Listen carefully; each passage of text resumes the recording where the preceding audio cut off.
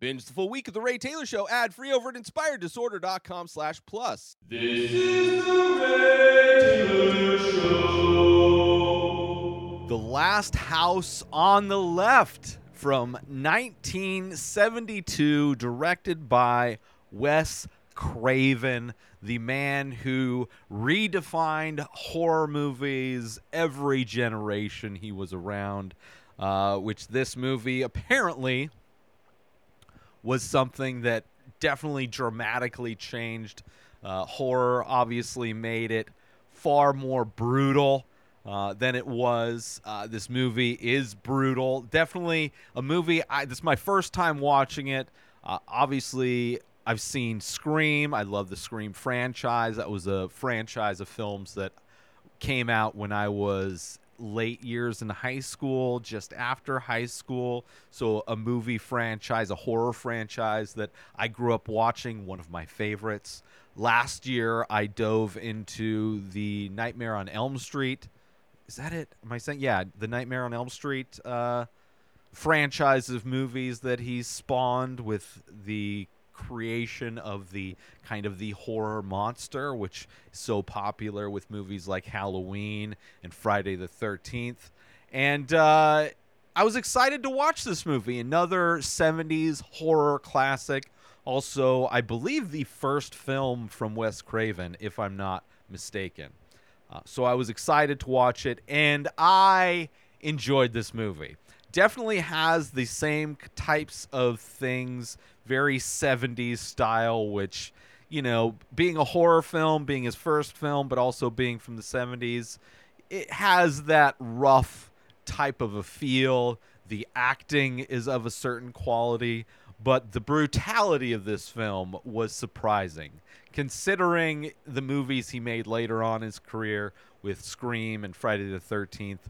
This one is definitely more of a grounded take on a horror film. There are no monsters. There are no real serial killers. It is just human beings doing horrific things, which I actually find to be my favorite type of horror film. More than supernatural, more than your typical monsters like a vampire or even a zombie, more than even the 80s types of slasher films, which are a lot of fun. Don't get me wrong, I do enjoy many different types of horror films, but this one is very much in my lane as far as a subgenre of horror film that I like.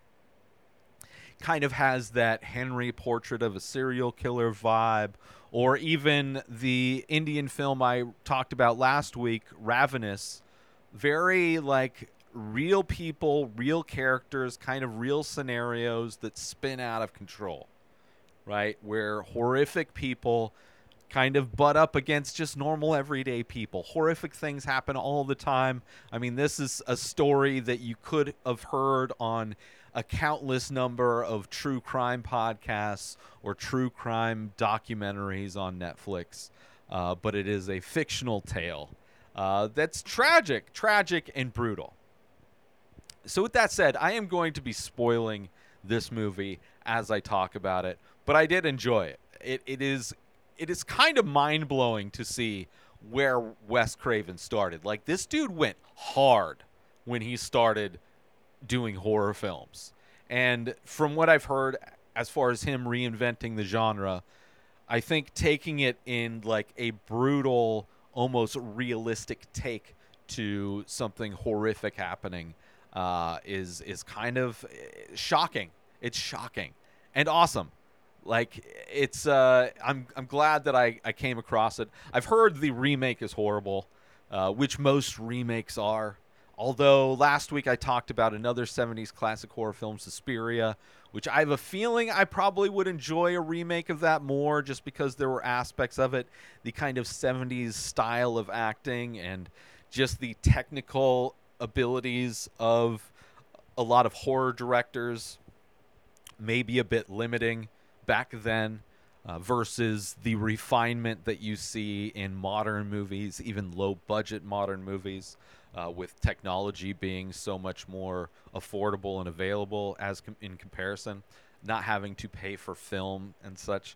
But yeah, I did enjoy this movie. It is a brutal movie. There are aspects of it that are kind of cheesy and corny and whatever, but overall I definitely enjoyed this more than Suspiria if I were ranking these two 70s horror classics. But this movie starts off with these two girls hanging out. They're like, I don't know, late teens, maybe early 20s. They're going around town. They're like live not in a city.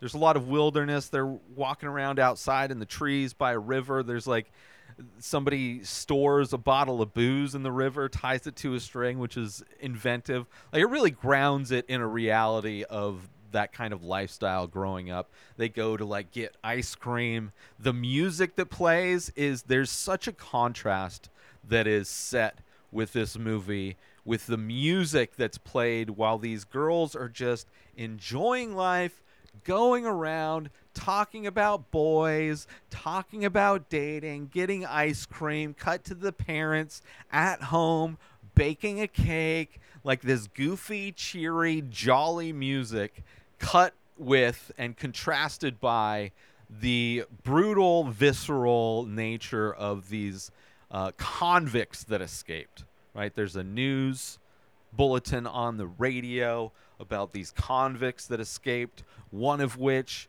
drugged his son with heroin in order to control him. There's this other guy who is like a child molester and a peeping Tom. And then there's this woman that's described as animal-like.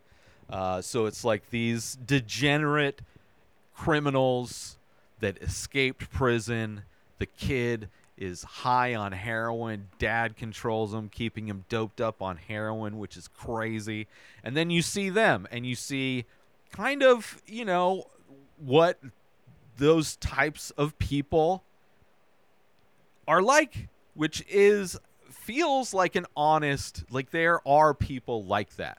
Like there are people that live that kind of reality and are just so far gone on such the fringes of society that they exist, where crime and trauma and horrific things are a regular aspect to their life.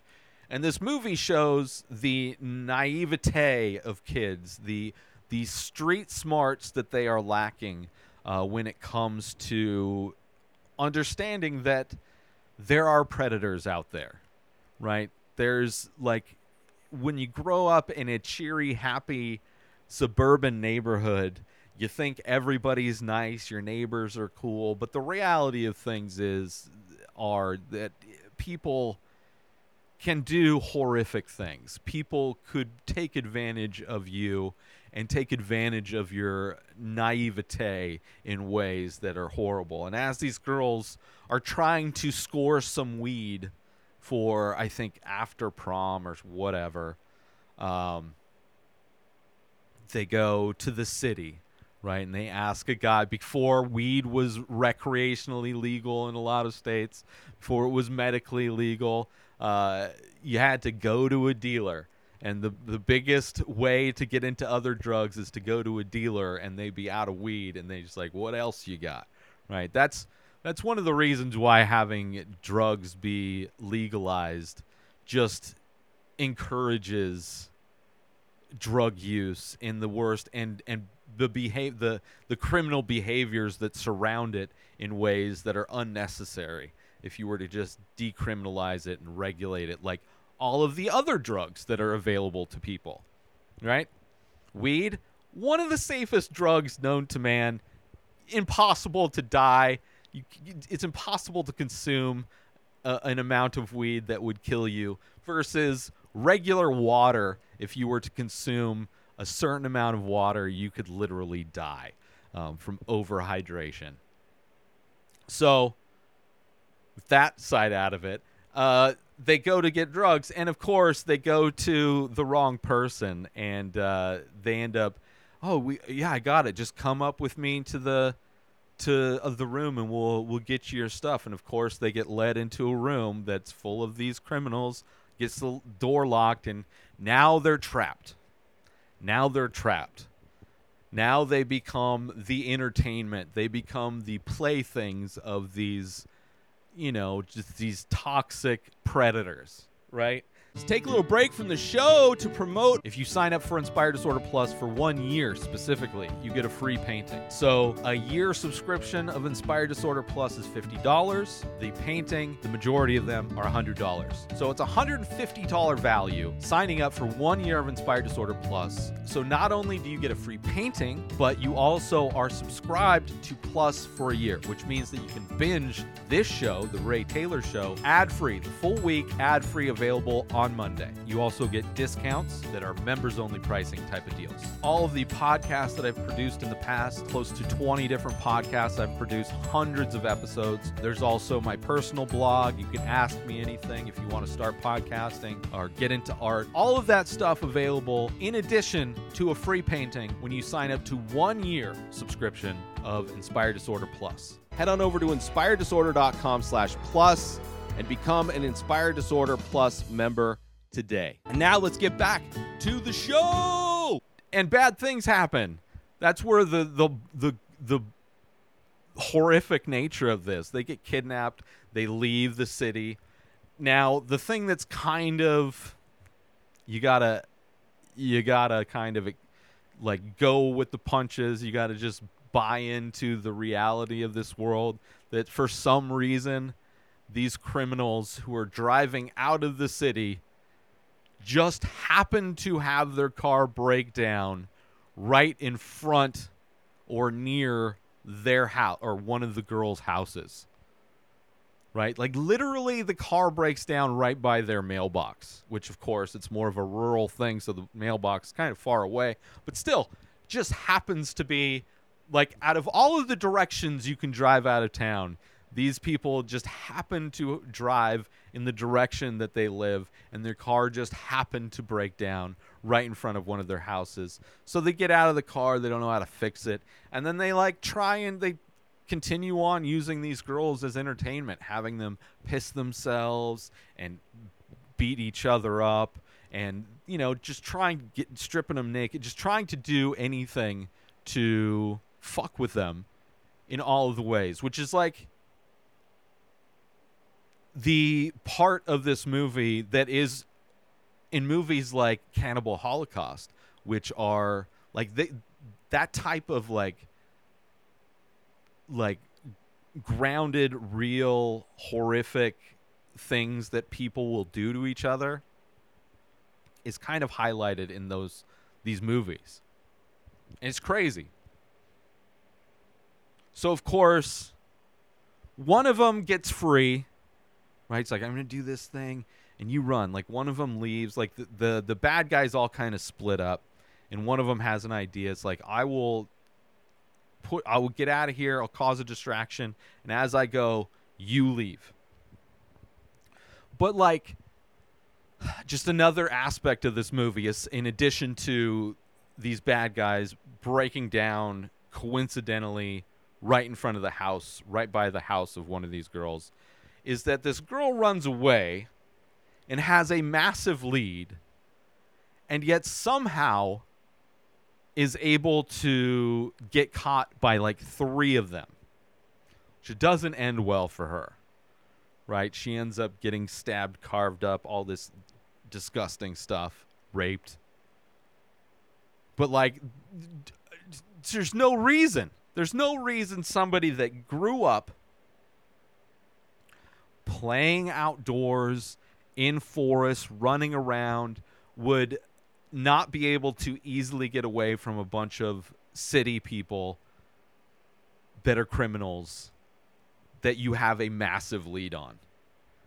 But whatever. That's one of the other aspects of this movie that's like, okay, you just gotta okay, she somehow didn't get away. And then the other girl who was left with the son who was strung out on heroin, instead of just trying to run away, push him down and run away, she spends the entire time trying to reason with him.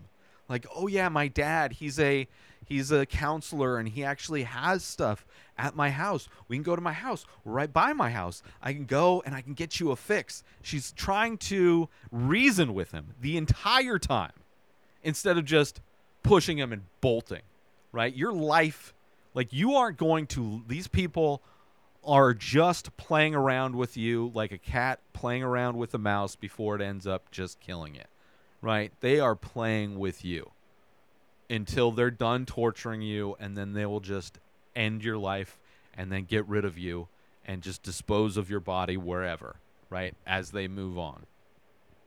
So kind of frustrating watching not only one of these women finally get free, have a lead, and then somehow completely squander that lead. You have this other person trying to reason with somebody who's strung out. Like, there's no reasoning with these people, right? That's just another one of these, that kind of just ignorance when dealing with certain kinds of people. When you're dealing with, like, desperate people that have nothing to lose, you can't reason. There's no reasoning with them. They have nothing to lose. Like, their life is a constant string of desperation, right? They are just causing hell because that is the life that they've existed in. So aside from that frustration, right, both of those girls doesn't end well, right? The one that got caught tried to run away. She ends up getting put down. This other girl who tries to reason with them doesn't go well, right? She gets carved up. And she kind of just in a delirious, traumatic state, walks herself into the river where one of the guys just puts her out of her misery. And then these people clean up, right? Because their car is still broken. They clean up, and they happen to go to one of these girls' houses, right? The parents that were baking the cake, it's their house, their daughter, and these people show up all cleaned up, wearing suits, like, oh, yeah, we're like insurance salesmen or whatever, and our car broke down. The garage is closed, so it's like, can we stay the night? Which is crazy anyway, but you're in a rural place. I guess people show up wearing suits. You assume, okay, you can stay here, whatever. But then the parents are smart, right? One of them goes through their suitcase and sees bloody clothes. And they just put the pieces together, and they both run out, and they see somehow find one of these they find the friend's body. Like, oh, they did it, right? And then it has a turn where it's like, now you have these parents going to seek revenge.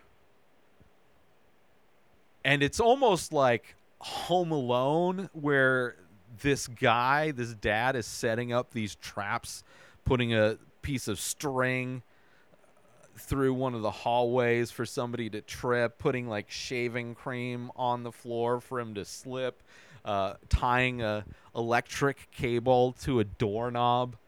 Like, very Home Alone style. He's about to take out the soggy bandits, the wet bandits, whatever those guys' names were in that movie, which is kind of funny to see him set up these things. And then as he does that, one of the guys is like, kind of figures it out and is hitting on the wife, and she's like, oh, we should go outside. She plays into it. It's like, oh yeah, I want a guy like you. I want a guy that knows how to handle a woman. Let's go outside so my husband doesn't hear us, right? And then that's like, the husband is doing these childish booby traps, right? Like, somebody's on the search for Curly's gold, and he's gonna bamboozle them with some booby traps. They're gonna trip over a string like a slippery banana, wah wah wah, you know.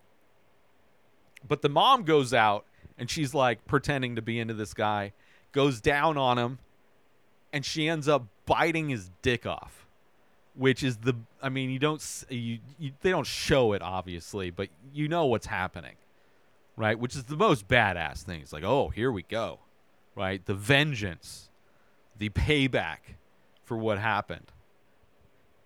So that was like, holy shit. right? Considering I was just watching, Macaulay Culkin set up some booby traps for these home burglars. Like, she's taking care of business, right? And then the screaming kind of sets everybody else in motion. And you see the majority of these booby traps fail completely.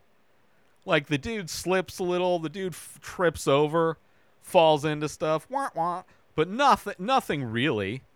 So the dad's actually having to, like, he gives them a chance to, like, pick up the fireplace poker he gives them, like, yeah, hit me in the face, right? Of course, the dude, the husband, not a very good, doesn't really have the knockout power that he probably wishes he had, right? The guy's letting him hit him in the face, and he's not able to do anything.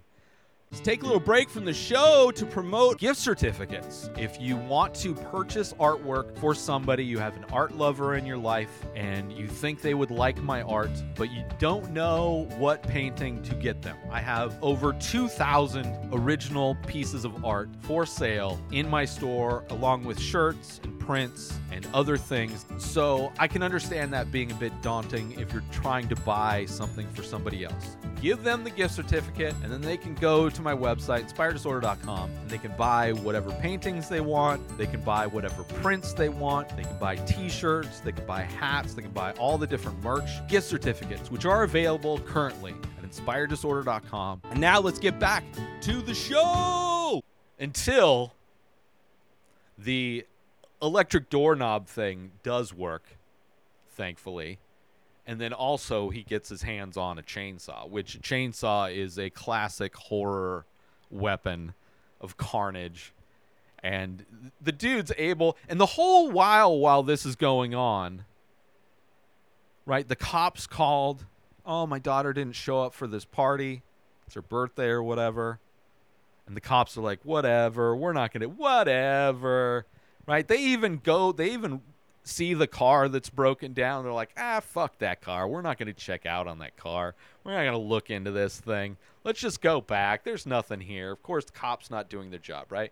Very, I would say, realistic take on the police in our country today, who is not good at solving crime, not good at committing crimes. They are pretty useless aside from sitting around collecting paychecks, and then, at least in our world, in the real world of 2022, very regularly shoot unarmed people, murdering unarmed children, women, men.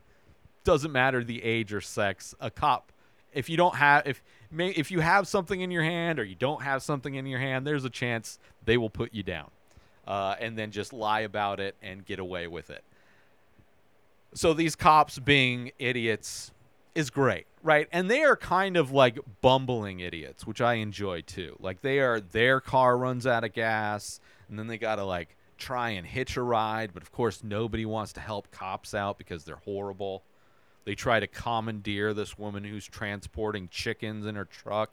And they're like, yeah, I'm not unloading my livelihood so that you guys who are unprepared can get a ride to do something you should have done to begin with.